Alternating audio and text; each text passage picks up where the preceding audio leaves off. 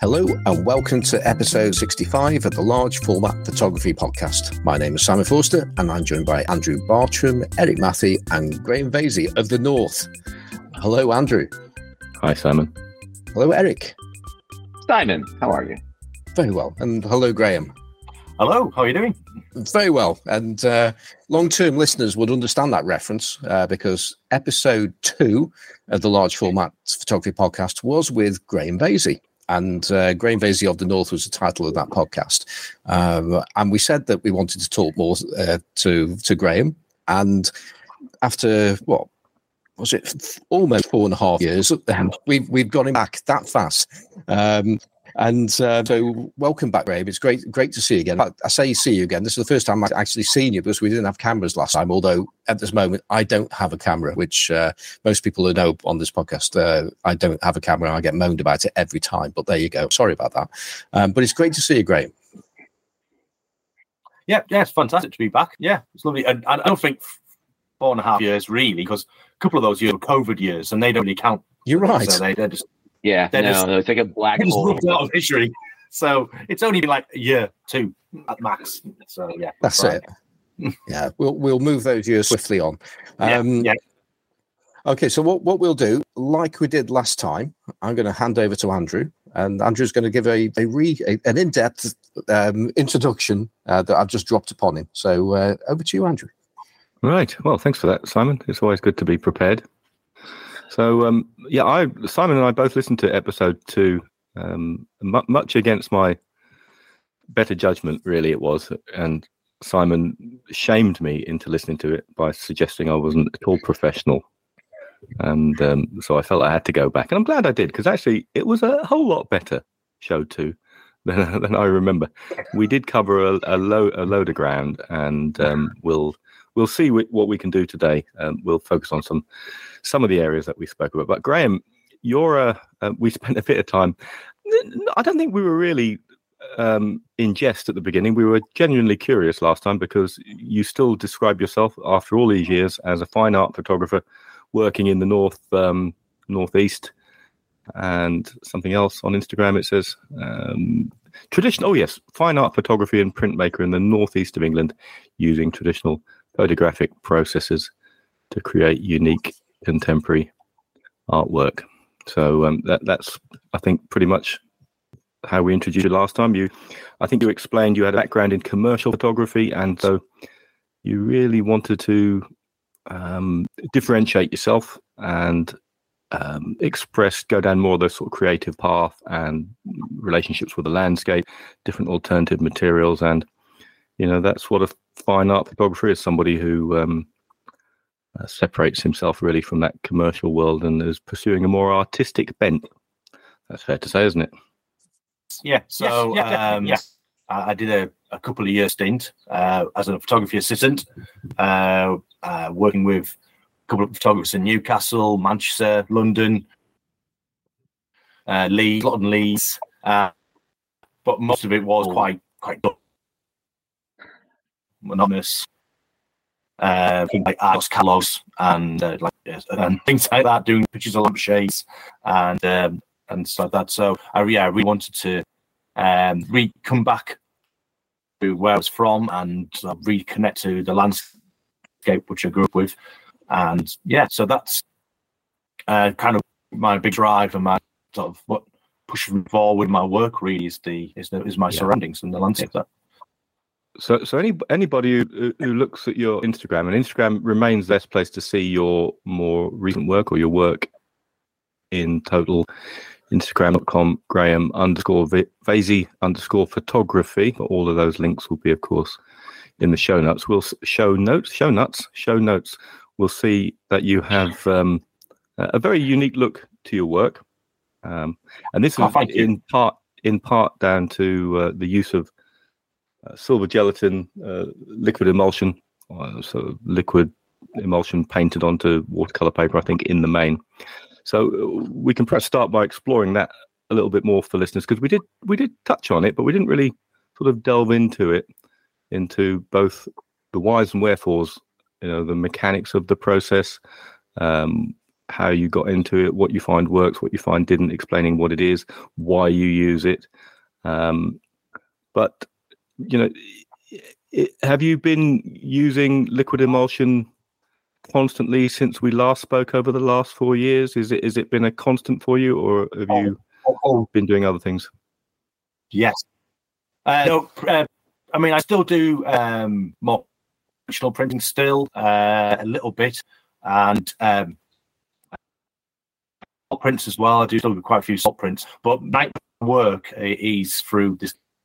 Okay, let's start there and then go back into detail. So, we spoke briefly before we went live about a book that both you and I have, and if listeners can get a copy, it's well worth getting hold of if this is an area you want to dive into. It's called Silver Gelatin, A User's Guide to Liquid Photographic Emulsions by Martin Reed. That was who we were trying to remember his name, wasn't it? Martin Reed and Sarah Jones. Certainly Martin Reed was one of the guys who was possibly a founder of Silverprint. He was certainly heavily involved in Silverprint. So this is like the Bible, I suppose, really. It's, as far as I know, probably the only book dedicated to this process. But tell us your story with liquid emulsion and why you use it, how you use it, and all those good things. It was sort of a technique which we explored a bit when I was at college, at Newcastle College. One of the tutors, Graham Stuffy, was really good at alternative processes, and we did a lot of work like using cyanotype and liquid emulsion, lift printing as well. I had a tutor as well, Jackie. She was fantastic. She did a lot of like gum prints and things like that as well. So I had really lots of information at hand. So I did bits then, and I didn't really do anything with it for a long time. Then maybe almost be 15 years ago now, I was inspired by the oil painters and things in the gallery that represents me, Gallerina, which is in Darlington. So I became friends with a couple of abstract landscape painters and things, one Paul Denham. And I got really sort of interested in how brush looks and things, how it... Okay, well, sorry, we had a few technical issues there. It's clearly a long way up north, and the telephone wires get a bit stretched all the way up there. So either that or Graham's on some cheapo internet provider. So Graham, sorry, you were explaining, just to summarize, if I've got it right, you went down a route of liquid emulsion because it giving you that sort of imperfect look. It fits in well with the sort of work that's represented at the gallery, fits in well with how you feel with the landscape. You'd explored various other alternative methods of printing at college, and over the last 10 years you've been largely working with this process called liquid emulsion. And I was just saying before we had to pause that there is a really good book called Silver Gelatin, A User's Guide to Liquid Photographic Emulsions by Martin Reed and Sarah Jones. If you can find yourself a copy online at a reasonable price, it's well worth getting. But Graham, tell us then, what is liquid emulsion? Let's ask the real basic question. What is liquid emulsion? What do you do with it? How do you use it? How does it work for you? So give us a liquid emulsion 101. That's probably what I need to know. Yeah, sure. So basically, liquid emulsion is a silver gelatin-based emulsion, very similar to what you have already pre-coated onto your photographic paper, but it's in a gelatin form which can, when you warm it up, becomes liquid again. And this allows you to paint it onto multiple different surfaces. So not only can it be painted onto paper, it can be painted onto glass, onto like shells, stone, wood, all different kinds of materials, plaster.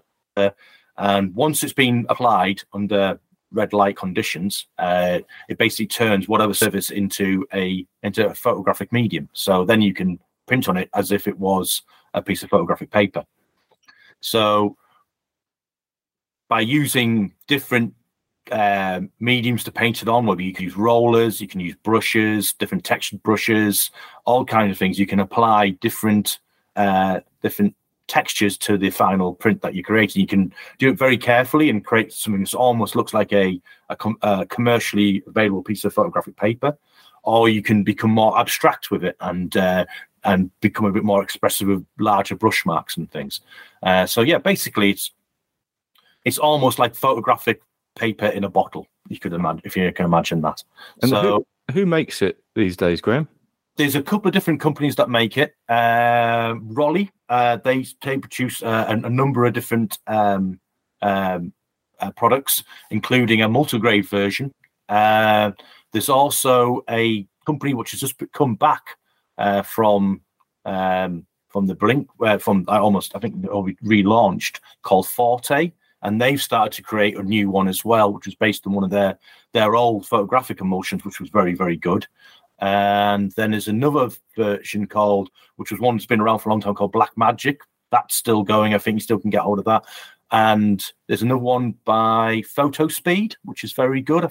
I think that's the same one that used to be able to buy at Silverprint. They used to call it SE1.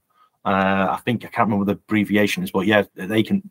And the one I use mostly, because it seems to work well for me, is the Foma version, which is the same company that make Foma Pan and photographic papers and things.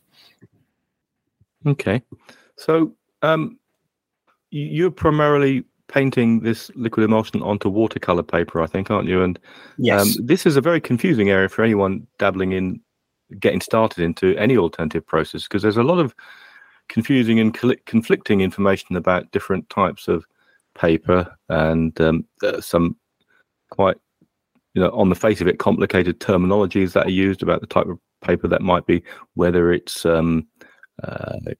sized, which means coated in something to stop the liquid emulsion soaking too deeply into the fibers, whether it's unsized. I mean, if one's starting out, is there a paper that you'd recommend, or so a good quality what the class is watercolor paper. So all watercolor paper should basically say it's sized, and that basically stops when people are painting it stops the pigments from bleeding and just becoming like blotting paper. It also gives it a lot of strength and stops it from shrinking and expanding too much as well as you wet it, which is really important as well, because in this process, just like you are doing any kind of conventional darkroom wet print, you need to develop it in developer, fix, stop and fix, and then of course wash as well to wash out all the chemicals. So it has to be quite strong.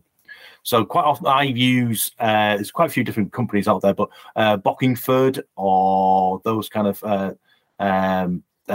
papers we can get from really any art shop. Also, a lot of these are good because they're archival, they're acid free. So there's no chemicals in those papers which could affect the long-term life of your print kind of thing. It's not going to degrade. It's going to degrade your print.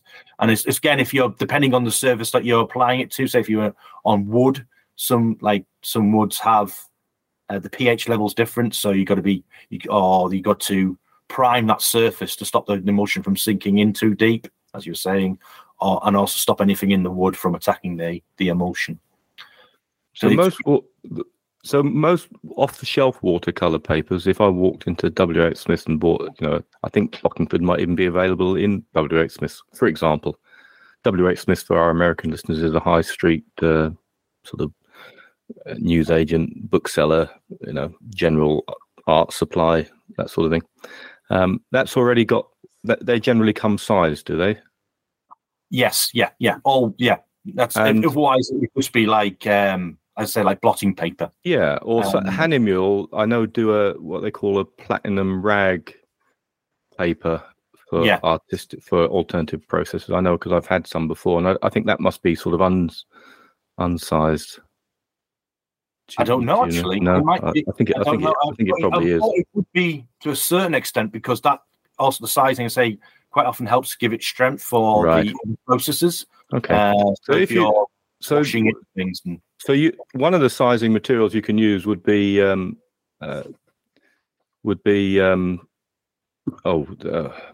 can use diluted PVA glue.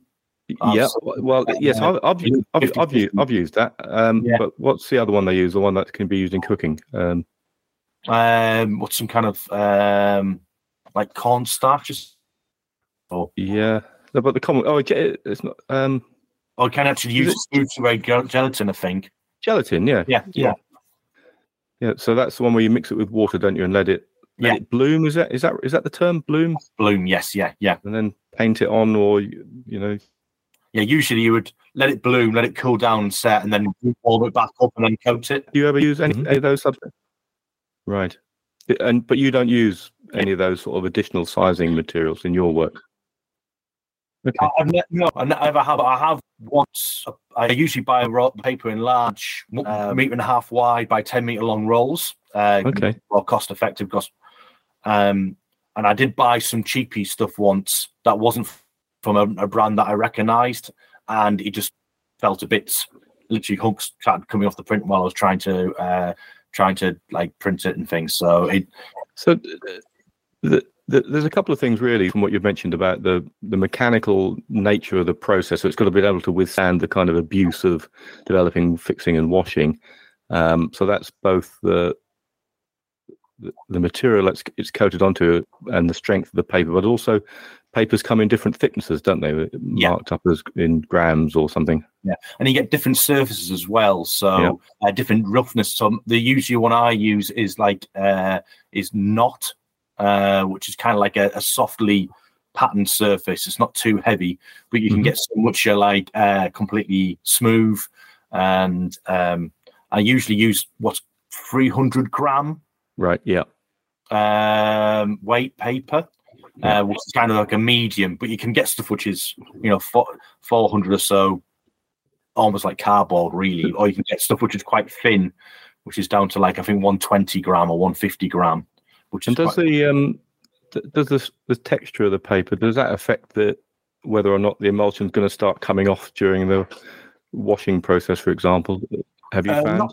Not generally, no, but it does affect how it how when you brush it on, how it applies. Yeah. So the rougher the texture, the more likely you are to get like streaks and voids, and you get little sort of textural marks coming through from the paper itself. And you don't mind that though, do you? No, I don't. I quite like that. I purposely go for that. Okay. But say if I was doing a salt print where I wanted to be more physical contact, like a smoother contact between the negative and the sensitized paper, the coated paper, I'll quite often use a smooth finish watercolor paper, and usually quite something a bit lighter, like a 140, 150 gram, so it'll make better contact. Okay. Yeah.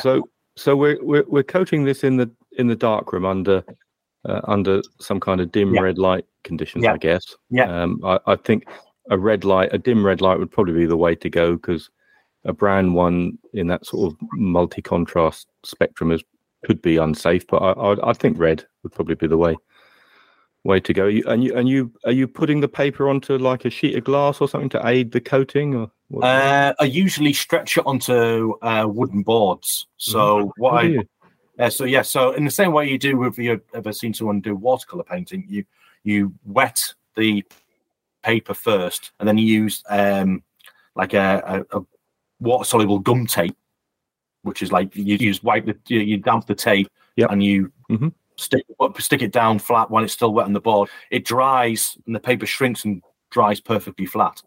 And then that becomes like you can use then that as your almost like an easel. So I have a couple of big like 10 mil or 12 mil MDF boards. One's 1 meter 10 by 90 centimeters. One's a little bit bigger, which I stretch my paper onto a big sheet. Oh, I didn't know that. Brilliant. So you're actually physically soaking the paper for very long, or just wetting it lightly, or? So just damping it so it becomes pliable and it'll lie flat. It's a similar method to one I've used quite successfully for drying fiber prints in the darkroom on sheets of glass using that sticky gum tape.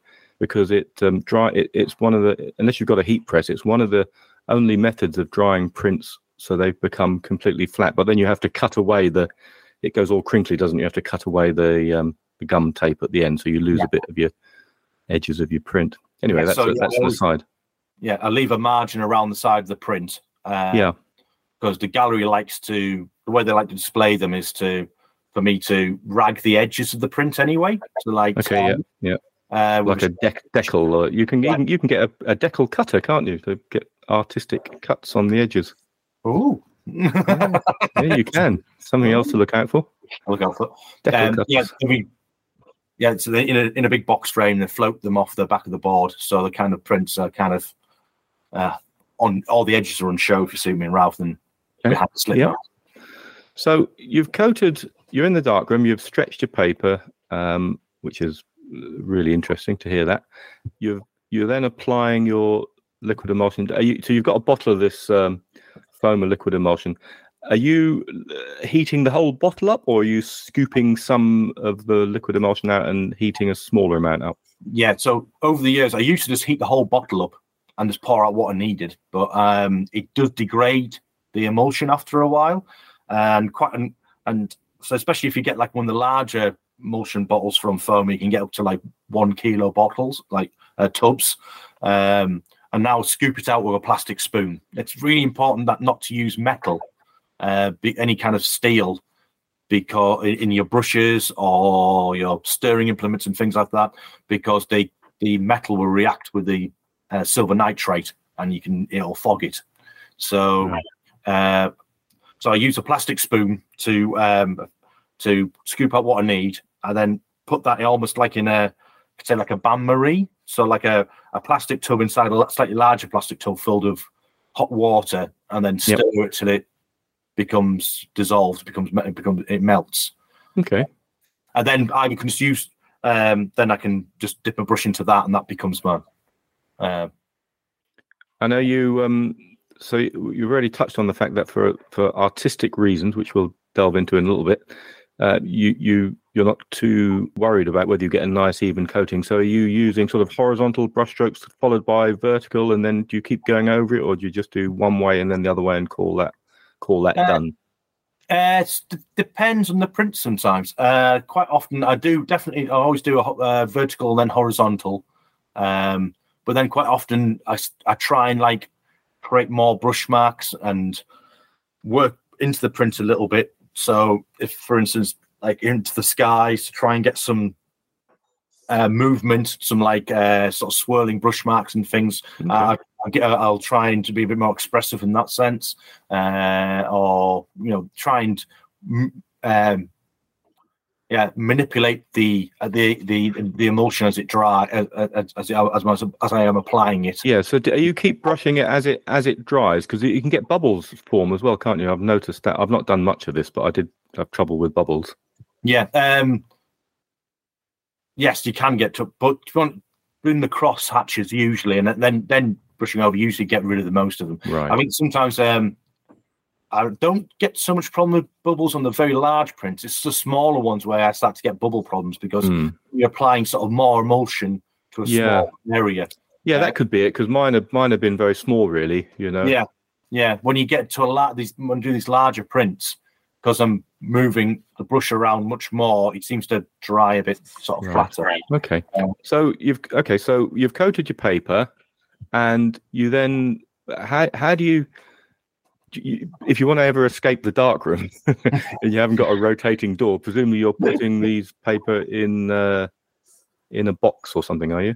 Well, because it's already secured to a big board, I can literally lean it against the cupboards in my dark room, and then just box in the side, cover it up with a big cloth, and then sneak out behind the curtain into outside. Right. I'll make sure as well all the doors in my hallway are shut, so that there's no just as little external light coming in as there possibly can make it. But I think as long as it's the board is away from the light and it's all covered over, I've never had any problems with fogging. So okay, so Simon has a question for you, Graham.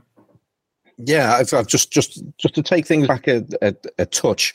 I'm just thinking about those people listening that don't really know too much about the darkroom. Because you said something there about swirling the emulsion for the sky, and I think it's just worth talking about that part of the process, because it sort of indicates that you know where the sky is, but you haven't actually used the enlarger at this point. So that you're swirling something on a blank piece of paper. Ah, right. I see. Well, what I usually do beforehand is, once the paper's stretched, I should have said this, is I mark out the edges of my print. So I project down onto the paper from my enlarger. So what I usually do is it's a really old-fashioned enlarger I have. It's on a big round metal column, so I can swing it 180 degrees. So to get the big prints, I have to my enlarger's on the worktop. I turn the baseboard round and then swing the enlarger so it's projecting onto the floor. So the board's on the floor with the paper stretched onto it. I then can mark out the dimensions of the print just by literally pencil on the corners, and that gives me an idea of where my print will be. And then it's about a matter of because I've already measured out and worked out where the print is. Then it's a bit of sort of imagining, trying to imagine what proportions of sky, what proportions of land, how the flow of the image goes, and then trying to imagine what I'm doing, basically. So it's a little bit of serendipity. There's a little bit of unknown. So I never 100% know exactly how every print's going to go, because you don't really see 100% where your emotion's going. There's always going to be a little bit of a surprise in there. So yeah. And that ultimately that adds to the look of your prints anyway. As you say, you deliberately don't make them as perfect as you can with the way that you're applying the emulsion. So where you're making those the emphasis within the print and the shape of your brush strokes not being precise, that just adds to the look that you're trying to achieve. Yes. One other thing, because I know that Eric has now raised his hand, so I will make way shortly. And that is, are you going to give way to the honourable gentleman? I will be giving way to the honourable gentleman shortly. I may have a cup of tea coming in, so it may have to wait a little bit longer. Yeah, here's my cup of tea. Thank you very much. So and that's just going back to the photograph that we used on episode 1. Was this connected? Episode two. Episode 2. Sorry, which it was a picture of sky, and funny enough, the sky is very, very interesting because it looks like you've spilt a cup of coffee over the sky element of the landscape. It's a picture of a valley and hills, and it's got some sky in it on the Isle of Skye. And it has a coffee-coloured sky, and I'm just wondering what happened there. Was that serendipitous, or were you going for this multi-tone view? That was serendipitous. So basically, sometimes when you if you have too much of a build-up of the emulsion, it becomes quite a thick layer. And the way I develop the prints, it's quite difficult to get the stop to completely remove to all the developer. And so if there's any developer left sort of unstopped, is that the right way to describe it? Unneutralized by the stop. When it comes to fix it, it will go quite a rusty brown. So quite often, if you have like thicker parts of the prints, you have thicker areas of the emulsion, sort of a build for the emulsion on the surface of the paper, you will get these stains and I've kind of that was in the early days. I got a lot more of that, and I've kind of figured out how to minimize, if not eliminate that in the process. But there are times when I kind of want to recreate it. So it's and even I've gone to the point of using like pigments and things to tone parts of the image to recreate that in a more controlled manner where I know I can see what's happening and where it's going, sort of thing.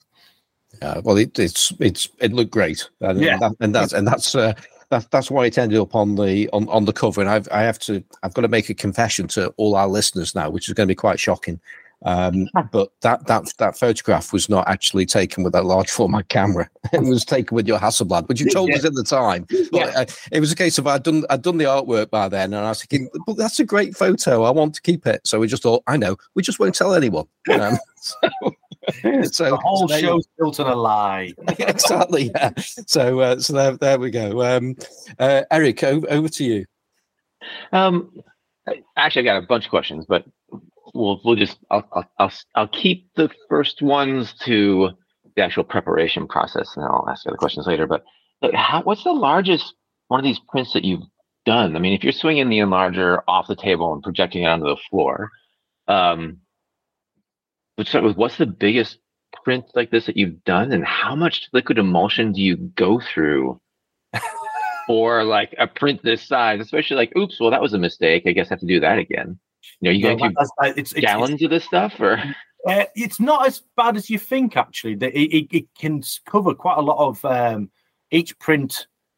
Say the average size is probably between 80 by 70 centimeters, or 1 meter by 70 centimeters kind of scale. Okay, and that's kind of the average. The biggest one I've ever managed to do is, I think, 1 meter, about 90 centimeters, or so 1 meter by 1 meter 10.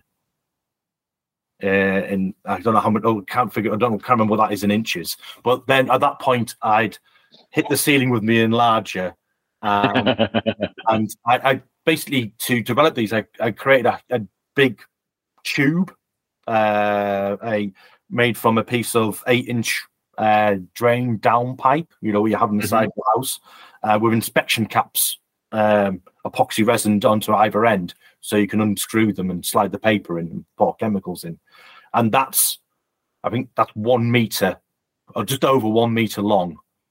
So that's as much paper as it could just roll up and shove in. I say, which is not small for the Americans out there. That's about 3 foot by 3 foot. Oh yeah. Which is, I got you. Yeah, so it's giant. I remember 4 foot by 3, then, so roughly about. Okay. Yeah, which is big. I remember there's I'll look up his name and put it in the show notes. But there's a gentleman here in the Bay Area who's using color paper, and he just bought a giant roll of it. Like the industrial size roll. They're like 6 foot, so 2 meter, or so. Yeah. In width, and he converted his trailer, a tow behind trailer, into a giant pinhole camera. And he would just tape these massive sheets of color paper inside the trailer, and then he would go and take these ridiculously huge pinhole images, and then he had a massive, just like you do, but he used like these massive metal tubes, and I saw these video of him developing it, and he just had a warehouse space that he worked in, and he would just like walk back and forth like 15 feet each direction, like 5 meters each direction, just rolling this huge tube, stop and roll it back. Just ridiculousness because of just how big the paper was. And he had a warehouse space. So I was curious, like in your flat, how much space you have it's a print. It's actually it's my dad is a king photographer, and that's how I kind of got into photography myself. So my dad and my mum and dad allowed me to convert what was my old bedroom in my mum and dad's house, my parents' house, not far away from where I live now, into a dark room. So, but it's only it's what is it about? It's not very big. It's probably 12 foot by 12, something like 10, something like that. Yeah. It's not massive. It's not a massive space. That's why I kind of made the roll. So I've got like a 6 foot long dark room sink, and that almost butts up against the door on one wall. And then the other wall, I've got about 10 foot long of cabinet space with 3 enlargers on it. So yeah. And then then there's a little gap where I shove loads of rubbish. So I hear that. And then for, when you're talking about tinting, some of the prints. Have you ever thought about, or do you ever like? Because the first color photos were just they're either bichrome or trichrome, but basically they were in some ways they're also hand painted. Have you ever thought about, as you're finishing these prints, just going back in and painting colors on them, or doing anything for colorization? I've done a couple of I've been working on this series called Dane for a number of years, which is all based on folklore, and they're all using 5:4 sheet film, and they're all in camera multiple exposures. But I've been experimenting with those using like red tints and orange and different colors and things like that. More sort of a general wash rather than tinting sort of individual things within them.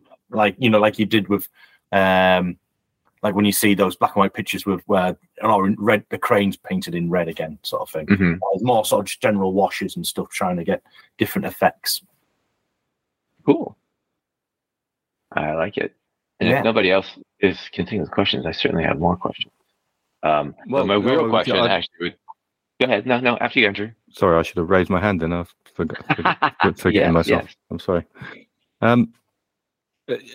Simon or Eric, do you have any more questions on this we've sort of covered this process up to sort of selection of paper, coating, planning where the image is going to be projected? Because I think folks listening would realize by now this isn't like cyanotype or salt prints where you're contact printing the negative against the paper. This is you're projecting the image from the enlarger. So we've covered that.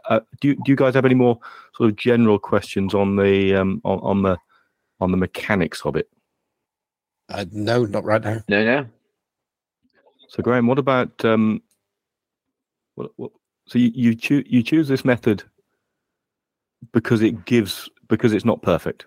Yes. And I think you said something back in show 2 4 years ago, or 4.5 years ago, or 2 years ago, or maybe even a year ago, depending if you count COVID or not, that this fits in well with how you, and I'm paraphrasing, I can't quite remember the exact word you used. You said something about, or something like, your relationship to the local environment where you live and how this process works with the kind of images that you produce.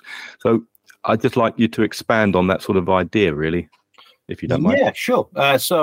My dad was a history teacher, and he's always been extremely passionate about archaeology, and so growing up I had a lot of books in the house which were to do with like abandoned villages and how the landscape's been made and things, because you got to remember that especially in the northeast, the landscape, and like most of England really, the landscape's always been sort of created by man. It's kind of, or at least man has been symbiotic within the landscape. It's created part of it, but part of the landscape's also dictated what people can do. So around here there's been a lot of heavy industry, a lot of mining, a lot of quarrying, and all those have left indelible scars on the landscape. And some of these have been going on for centuries, hundreds and hundreds of years. And nature's reclaimed those to a certain extent. So my pictures try to reflect that.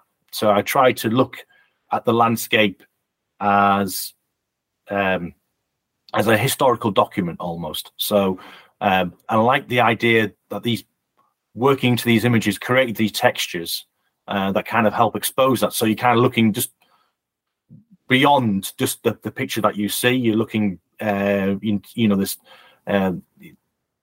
beyond the kind of like the picturesque, perfect landscape, which is kind of quite often is depicted by a lot of landscape photographers sometimes. But it's a bit more. There's more going on. There's the elements that this is a working landscape, or has been a working landscape. So so that's kind of one of the reasons why I kind of like it, is because it lets me express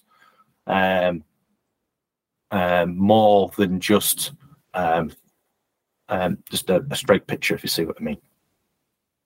If that makes sense. Yeah, I think so. Because if it's just just a straight landscape. I mean, it's just a straight landscape. Not that there is such a thing. No, but, I love the straight landscapes. I'm not. But yeah.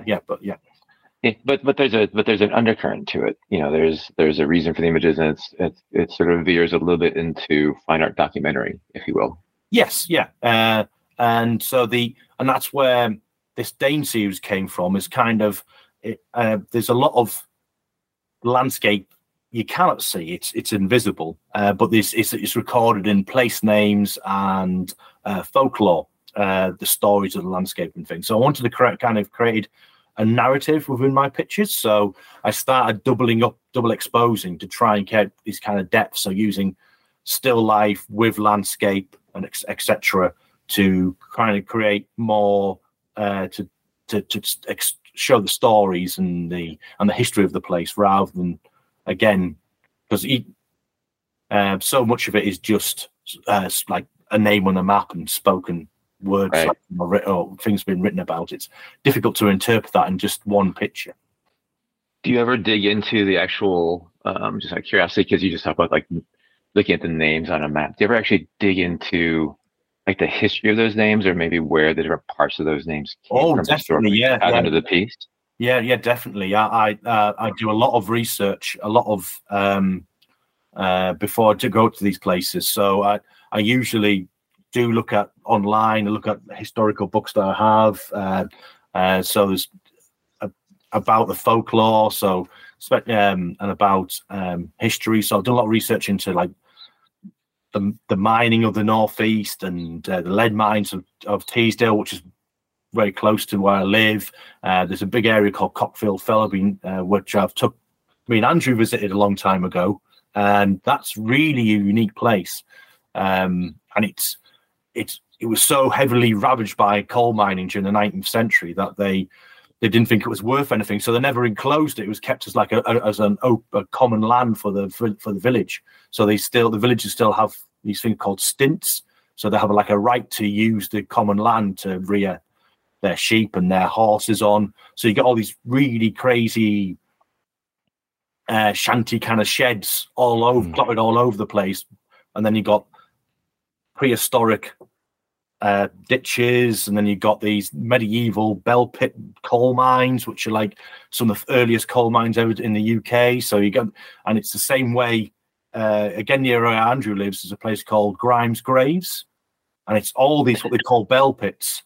And what these in the Neolithic, they were digging down into the vertical shaft down into the chalk to find flint to turn into axes, and they left these very defined marks in the landscape, which are like, it looks like a donut with a hole in the middle, like a ring donut. And this was the kind of, when they dug down, they just put the spoil around the hole, and they did it in exactly the same way they dug for coal on this fell in the Middle Ages and early modern period, sort of 16th century.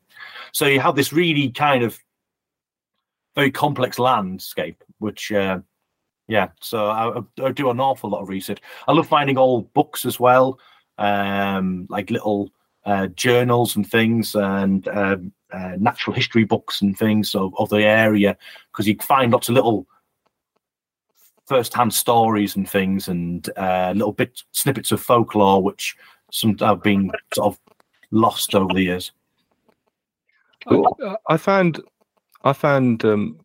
working photographically in the Fens, I developed much more of a connection with the landscape so it rang a bell, really, what you're saying. So I started, reading books on the draining of the Fens and the history and the violence that went on as the Dutch tried to drain the Fens, and that sort of, I guess it's the same for you where you are. You go out into the landscape armed with all that knowledge, sort of floating around your head, and it's not lost on you, is it, when you're out in the landscape trying to make the work? Yeah, exactly. It informs the way you work. Yeah, exactly, and it gives greater depth and meaning to what you when you do see something, and like those isolated farmhouses and things which you like, and cottages which you photograph, Andrew. You kind of can't help but be drawn to those kind of things, because you just wonder about what was life like to live there what did those people do? Why did they choose to live there, and why did they choose not to live there anymore? And it's like, again, in Teesdale and Weardale near me, there's dozens and dozens of abandoned farms, like hill farms, which are just you can almost look like you could walk into and live in. Some are just piles of ruins, but you can't help but imagine what people's lives were like and how they lived and things. So yeah, it really gives a little poignancy to the landscape. Yeah. So what was I going to say to you? Sorry, I just got distracted by Simon or somebody messaging me. Maybe it was Eric. Very unprofessional. Goodness me. I don't know what I was going to say now, but I'll go back to what I raised my hand for a little while ago. You mentioned Dane series, I think, and I just went back onto your Instagram and see that it's a word that's curiously spelt D-A-I-N-N with some little accents on top of it. And the one image that I was looking at, and you mentioned double exposure, I think we touched on the use of ravens before, but I can't remember how much we spoke about it. But this seemed to be, for a time at least, sort of a constant theme, you and probably stuffed birds. Yes. And I'm looking at this image from a while ago. Raven on a post, double exposed with a tree through its body and landscape in the background. And you call it the Dane series. What just tell me a bit about that. I've always been fascinated by the Danish culture, the Nordic culture that exists in the Dales and the Yorkshire Dales and things. So the River Tees is kind of the boundary between what was Danelaw to the south, Yorkshire, and the Anglo-Saxon Kingdom of Northumbria or earldom to the north. And it's really strange that on one side the River Tees you have Saxon place names or place names that sound very Scottish, like Egglesburn and things like that. And on the south of the River Tees, you still have Becks and Gills and things like that, so they're more Scandinavian in origin. And so I've always been fascinated by it. I tried to do a big project on it when, like more of a photojournalism project, trying to discover, if I could, any kind of remnants of this Nordic culture in the north. And it's kind of it was doing this that inspired me to do the Dane series, because I realized that you couldn't really, it's very difficult, if impossible, to encapsulate that in just a conventional picture. You needed to bring more elements into that picture to try and create a story. So Dane is like I think it's one of the stags on the Asda or the World Tree, and and I think it may mean death as well. So when the first ones I did were all like skulls and stuff, and then I did other things and the raven and things. It's obviously that's for Odin had his ravens and stuff, and so I had a good friend who was a taxidermist. I've got a good friend, Tony, and he would lend me stuff, basically. So, I had like a fox head that belonged to me, my mum and dad, which I used that for one called Foxwood. And the first one I did, the first ever in that series, was called Mirkwood, which was a big stag's skull and a piece of ancient woodland that's in last patch of ancient woodland in Teesdale. Really strange place. It's all boggy underground. There's lots of like birch and oak trees, which are all twisted and gnarled, and this poor, really stunted growth kind of things.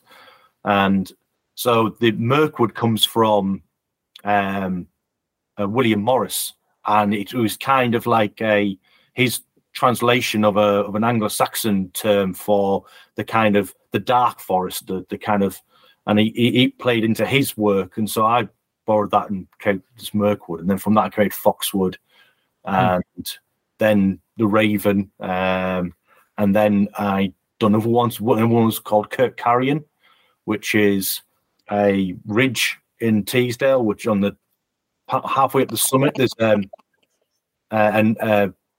clump of trees, which was a barrow, a Bronze Age barrow. And I did a lot of research into Celtic cultures and deities and things. And I found that a lot of this in the northwest and northeast of England, they found the archaeologists discovered a lot of effigies of like a ram's-headed, rammed-horned god kind of.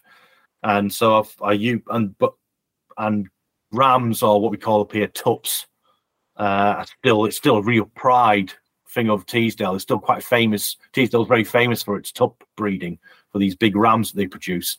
So I kind of incorporated that ram's horn into the picture.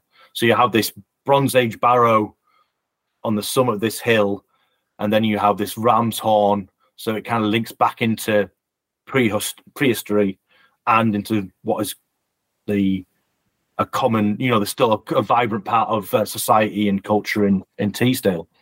I think what all this how this speaks to me, and I'm sure it's coming across for the listeners, is the value in just living and dwelling in a landscape. The photographic benefits of just immersing yourself. If landscape photography, in whatever form it is your cup of tea, then immersing yourself in your local environment, researching, reading books, finding out about the past and engaging with your local environment perhaps can really reinvigorate your photography. Oh, 100%. Andrew Sanderson actually produced a great book. I got it from my dad, and it was just about taking pictures around your own home, and such beautiful work.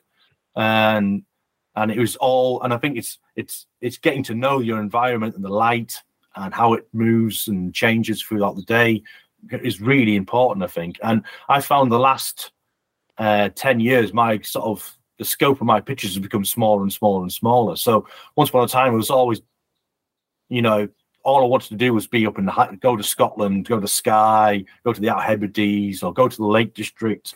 But over the last 10 years, it's become more and more just about the landscape around me. And I think as well, once you start to go beyond past the roadside, beyond into the landscape, into that hinterland of the land and of what's around you, then you see it in a totally different way. So, because I think as well, when you go visiting as somewhere, say, spectacular as Glencoe, you can be almost, you could accidentally find yourself just following other people's tripod marks.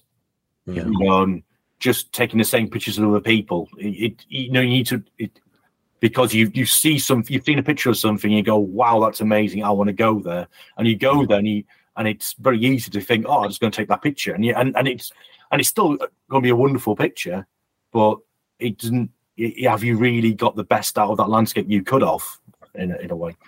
You've just hit upon something there that one of our very early guests, Stephen Segersby, he made very, very similar points.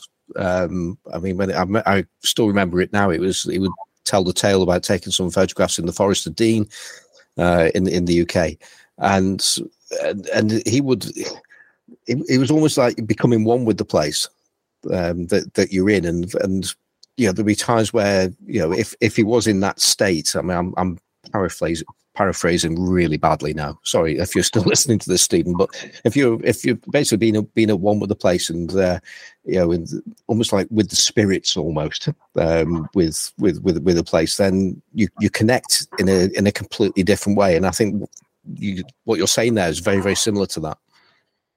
Yeah, exactly it. And I think as well, one of the big sort of pinnacle moments in my photographic life really was I did a workshop with Bill Schwab, the American landscape photographer, to Iceland, and it was an amazing trip because it was me and Tin Rudman as well. It's going to name drop here because there's no time and Paul Hannum and things like that, and there was some amazing photographers, and we did like 10 days, did the full loop of Iceland down to Vik to Hup, and then ended up on Skalfal Ness, right on the east coast of Iceland. And but what I really learned from it, from everyone there, particularly Bill, was like how to immerse yourself into that landscape. It's not just about, he would quite often as well just put in a pair of earphones and of something and just really just immerse himself into the environment and almost shut himself and create like a story of it all and to kind of and get inspiration that way. So yeah, I would definitely agree with that. Yeah, one other thing there. I mean, we've not actually talked about large format as such, and that's exactly what you get with large format photography, generally speaking, unless you've got one of Steve Lloyd's Chroma snapshot cameras where you can walk around with a 4x5 camera. But it seems to me that a fast photograph with large format takes about 15 minutes for me, and in that time, you don't rush. You compose carefully, or you try to at least.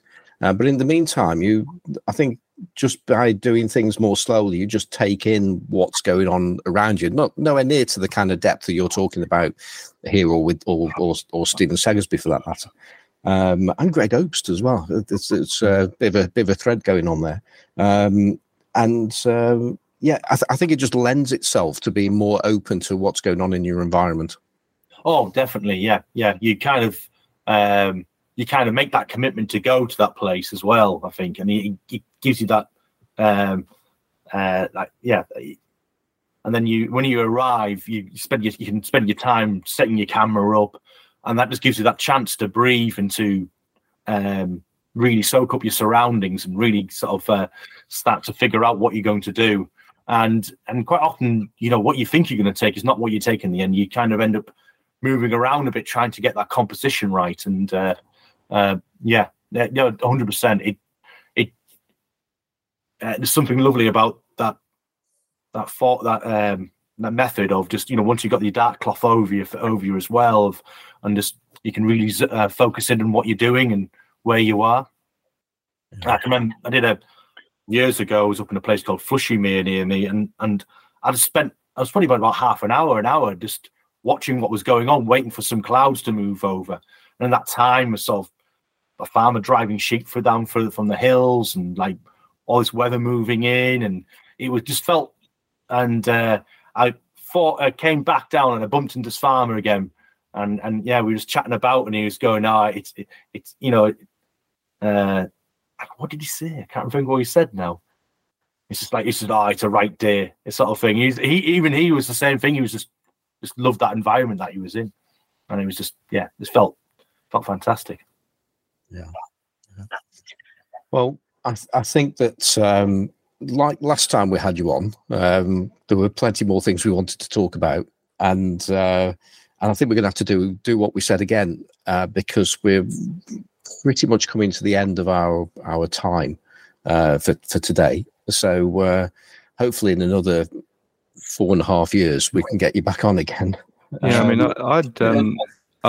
I've got to go shortly, but it's up to you guys really. But Graham is this probably doesn't come across on his Instagram, but I've met Graham a few times. I went to his house, and he'd just taken delivery of this old cine camera. I call it a cine camera. I can't actually remember what it was. I think he wound it up or something, and I think he'd gone and bought like a load of film. I can't remember the full story, but he's since gone into the whole world of movie making. Not just movie making, but it branches off from his love and feel for that landscape, and folk horror. It's a really interesting area to explore, and I'm not really suggesting we go into it now, but and it's not really anything to do with large format, but it's just really interesting. Right, it uses a lot of film. Yeah. So I'm currently, it's a cine camera. It is a cine camera. It's a 16mm cine camera made by Ensign, which were a British camera company, and they produced these cine cameras before the Second World War, and then I think the factory in London, where it was, got bombed, and they didn't bothered to rebuild it. I think so. It's a bit of a brute. It definitely comes into the stupid big camera category. I think it weighs about 2 or 3 kilos. I think we'll explore it another time because to do it justice when I'm going to be rushing off in 5 or 10 minutes. It's not going to be worth, and it's not so much large format. But I mean, we've been speaking over this interview really about process and ideas, and I think your lurch into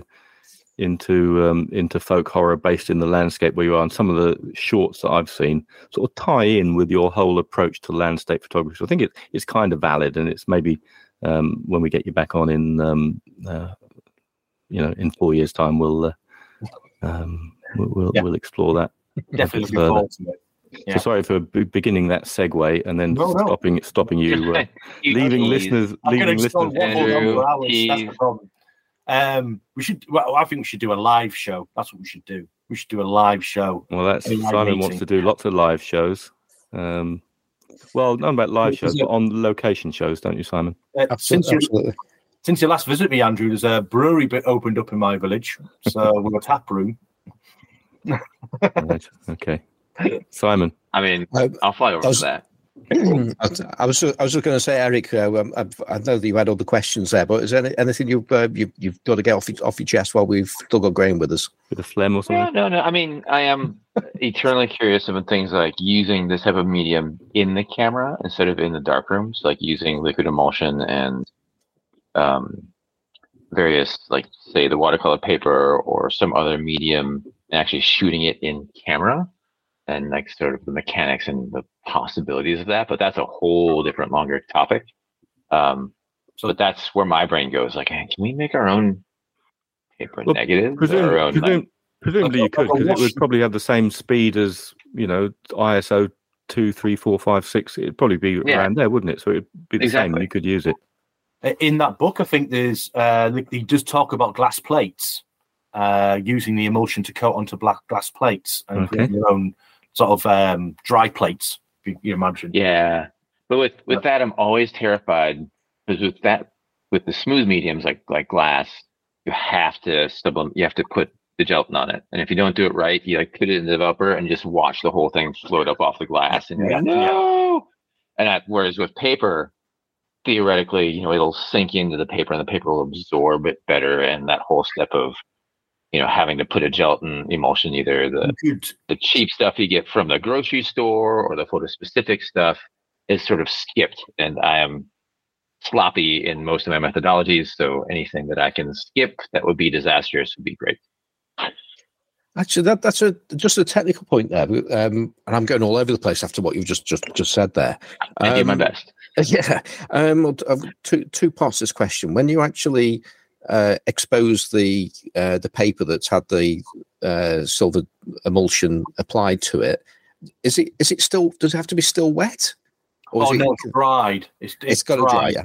Okay, that's good. Yeah.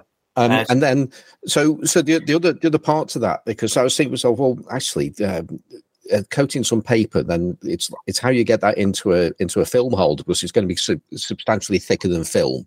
I was thinking, well, you could use a dry plate or a wet plate holder, and just find a way of just clamping it down. So yeah, I like the idea of that. That sounds fun. Yeah, right.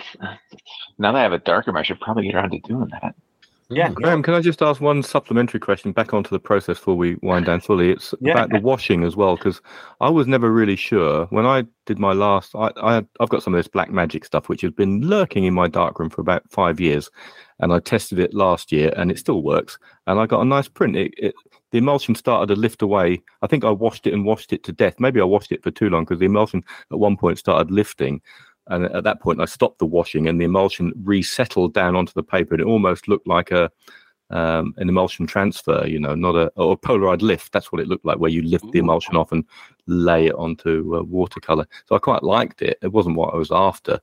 But is that because I was washing for too long? I mean, how long is too long? And should you use a hardening fixer, a non-hardening fixer? What do you do? I generally use. The fixer I use generally is Photospeed, the FX30, which is their odorless. I think it's a non-hardening. Yeah, I think that's just a general purpose fixer, isn't it? Yeah. And generally, I'll sort of wash it for like I would a fiber-based paper. So, do you use any hypo clear in there to reduce the washing times? No, generally I don't. I find as well, maybe because it's uncoated in a sense that it's like most photographic papers, even fiber-based papers, they've got a coating over the top. You've got to remember that the liquid emulsion, you've got no coating. It's literally emulsion, and then it's then the paper. So I find the chemicals wash out of it quite quickly. There's nothing to stop it. So how long, in your experience, so bear in mind you're selling these things to a gallery, so you wouldn't want to sell it to someone and then it kind of faded within like a week. How long are you? You obviously satisfy yourself that you're processing these things to as good a standard as you can because you're selling them. Yeah. So, what sort of fixing and washing times are you talking about? Fixing times is usually about 4 minutes. Right. I'm doing it in this tube. 1 to 9 ratio. It's usually expired by the time I finish. That and then wash for at least 30 minutes to 30 minutes, something like that. Usually, because they're so big, I usually have it in the bath, and then halfway through, I empty out the water and refill it a bit, and just wash it that way. Do like kind of soaking method, if you see what I mean. And you had a print discolor on me, if you see what I mean. But so do you ever get the emulsion lifting off then, like I had, or I wonder now the type of emulsion I was using? Sorry, once, twice I have, to a certain extent. I didn't. The throat depends on which emulsion you get, because some emulsions you need to buy what's called a hardening agent. Yeah. The foamer comes with a hardening agent. Right. I don't think the SE one maybe having the PhotoSpeed one maybe hasn't a hardening agent involved. And basically, it's just like a liquid that you add in when it's dilute, when you've melted the emulsion, and when it's liquid, you put a couple of drops into this, and it helps it. I've got a bottle of hardener I bought from somewhere, and I can't remember why I bought it, but I've got it, and maybe that's the same sort of stuff. Yeah. So then it kind of makes it a bit more resilient to the washing process and things. Right. Okay. Brilliant. Thank you for that. No problem. Okay. Simon. Well, in that case, I'll just do the usual things on our way out, and they are here. We go. Coffee donations. Thank you very much, because we've had a couple of donations come in, which really helps us get the podcast going. And 2 donations. One is from Ray Agren. I think that's how you say your name, or Agren, maybe. Great podcast. I'm truly enjoying the content and the banter. Well, thank you very much, Ray. Appreciate that. And now I think we have a level 2 donor, because we have Daniel Sandland, who keen listeners will remember back in May. He also donated to us, and he's left us a message. Come on, open up. Here we go. As Eric said, hope is a wonderful thing.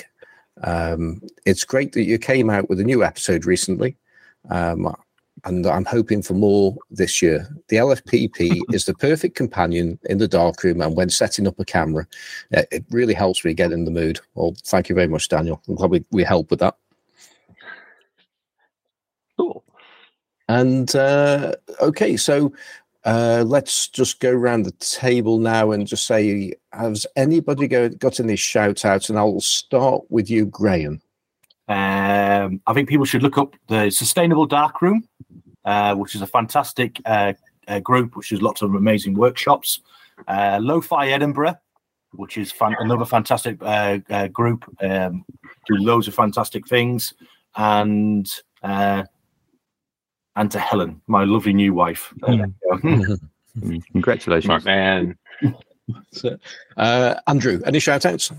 Well, I'm shamed after years of not doing this, because Eric does it all the time. I have to shout out to my my long-standing lovely wife, Julie, of 33 33. And what year is it? 33 years, maybe 34. One of those. Anyway, that's the sort of nonsense she has to put up with, my not remembering dates properly. And I think we should also shout out, before we started, we've all got slightly different versions or different books by the American Fred Picker, and we've spoken about Fred before. His name has come up in various interviews we've had, but and I've got a book called The Zone 6 Workshop, and I think Graham's got a book called The Fine Print, I think, which he mentioned if you go back to episode 2, and Simon's just bought a book, and Simon never buys books, which is also similar, but we're not quite sure whether we've all got the same book. But I think we probably all recommend books by Fred Picker, who I don't think is with us today, but I think he might be an ex-Fred Picker. Okay. Spirit formerly known as Fred Picker. Yeah, I don't have a book. Now I feel left out. Do you? Well, you can. We can congratulate you on your recent wedding, Eric. If we haven't already, have we congratulated you on air? I think so. Maybe. I thought you were going to congratulate me on not having a Fred Picker book. Oh, okay. Well, you can go and buy one. See if you can get a 4th different version of it. I'll try. Well, would you like to do your shout outs now there, Eric? Well, as always, to my long-suffering partner and wife, now wife, crazy. She said yes. Heather, and then you two gentlemen, and Graham for coming on. Actually, it was really fun, Graham. I always appreciate our guests, but you in particular, I've sort of reignited my curiosity to try to make my own negatives, which fantastic plays into, because I've made my own cameras, I make my own lenses, and it's always sort of a goal to like make everything from start to finish. I'm not normal that way, so thank you for that. And of course, all of our listeners and community members, because you are fabulous. Okay, and just to carry the theme on, I will thank my the current Mrs. Forster she's 33 years in on that one as well, and so doing well. She turned out well, and gave me 2 cups of tea during this podcast as well. So thank you again for that. I also want to do a shout out to Stig or Steve Starr, who I mentioned I think I gave him a shout out on the last episode, which was about 3 weeks ago, because I did a photo walk and he was there, and since that photo walk and since that podcast, he's now bought a large format camera. So welcome to the club, Steve.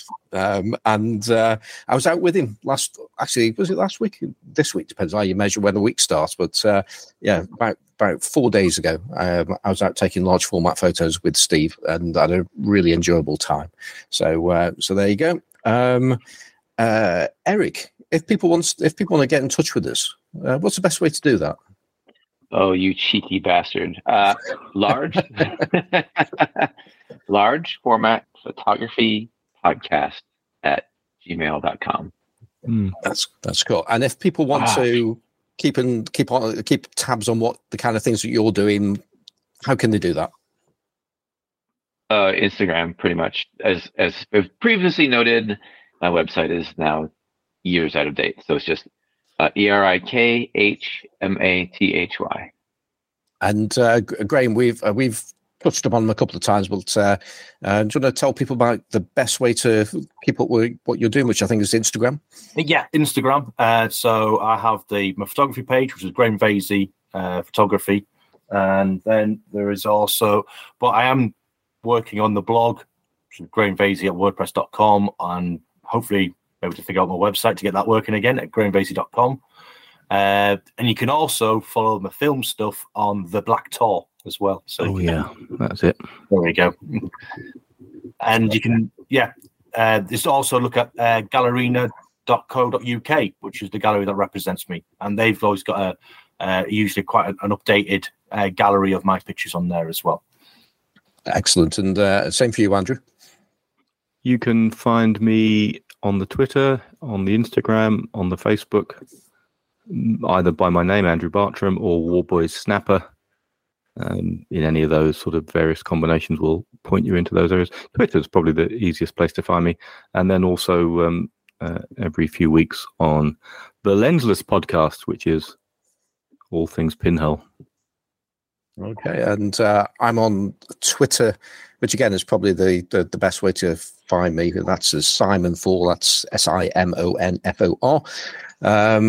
I'm also on Threads. I've joined Threads, trying to get away from the tyranny of Elon Musk. But it is a tyranny of Mark Zuckerberg. Exactly. Yeah. Out of the frying pan into the fire. I mean, what world is it where we think that a Facebook-run organization is better than another one? It's I don't know. Right.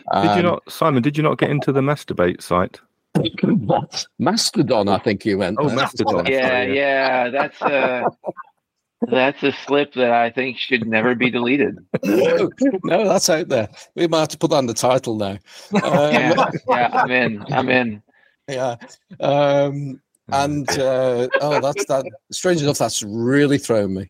I've got a website, Simon Forster Photographic, where you can buy lots of lens caps, and I'll make custom lens caps. So if you've got a lens cap for your large format camera, and you would like me to make one for you, if you're able to take some really accurate measurements, and I mean like using calipers, then there's a good chance I might be able to make them for you. So if you get in touch with me and say that you want them, mention that you listen to us on the large format photography podcast, and I will make you a custom cap for the equivalent price of a similarly sized lens cap that I already sell, rather than doing it's a special price, if you understand me. So that's all good. So finally, you're listening to at this moment Two Finger Johnny, which is our theme music, our outro music by Kevin MacLeod of Incompetech.com, and that's it. So I hope you've enjoyed the show, and having done 2 shows in 1 month, we're going to try and keep up a bit of pace for the rest of the year. So hopefully we'll see you soon. So goodbye. Bye. Cheerio. Bye. Thank you very much.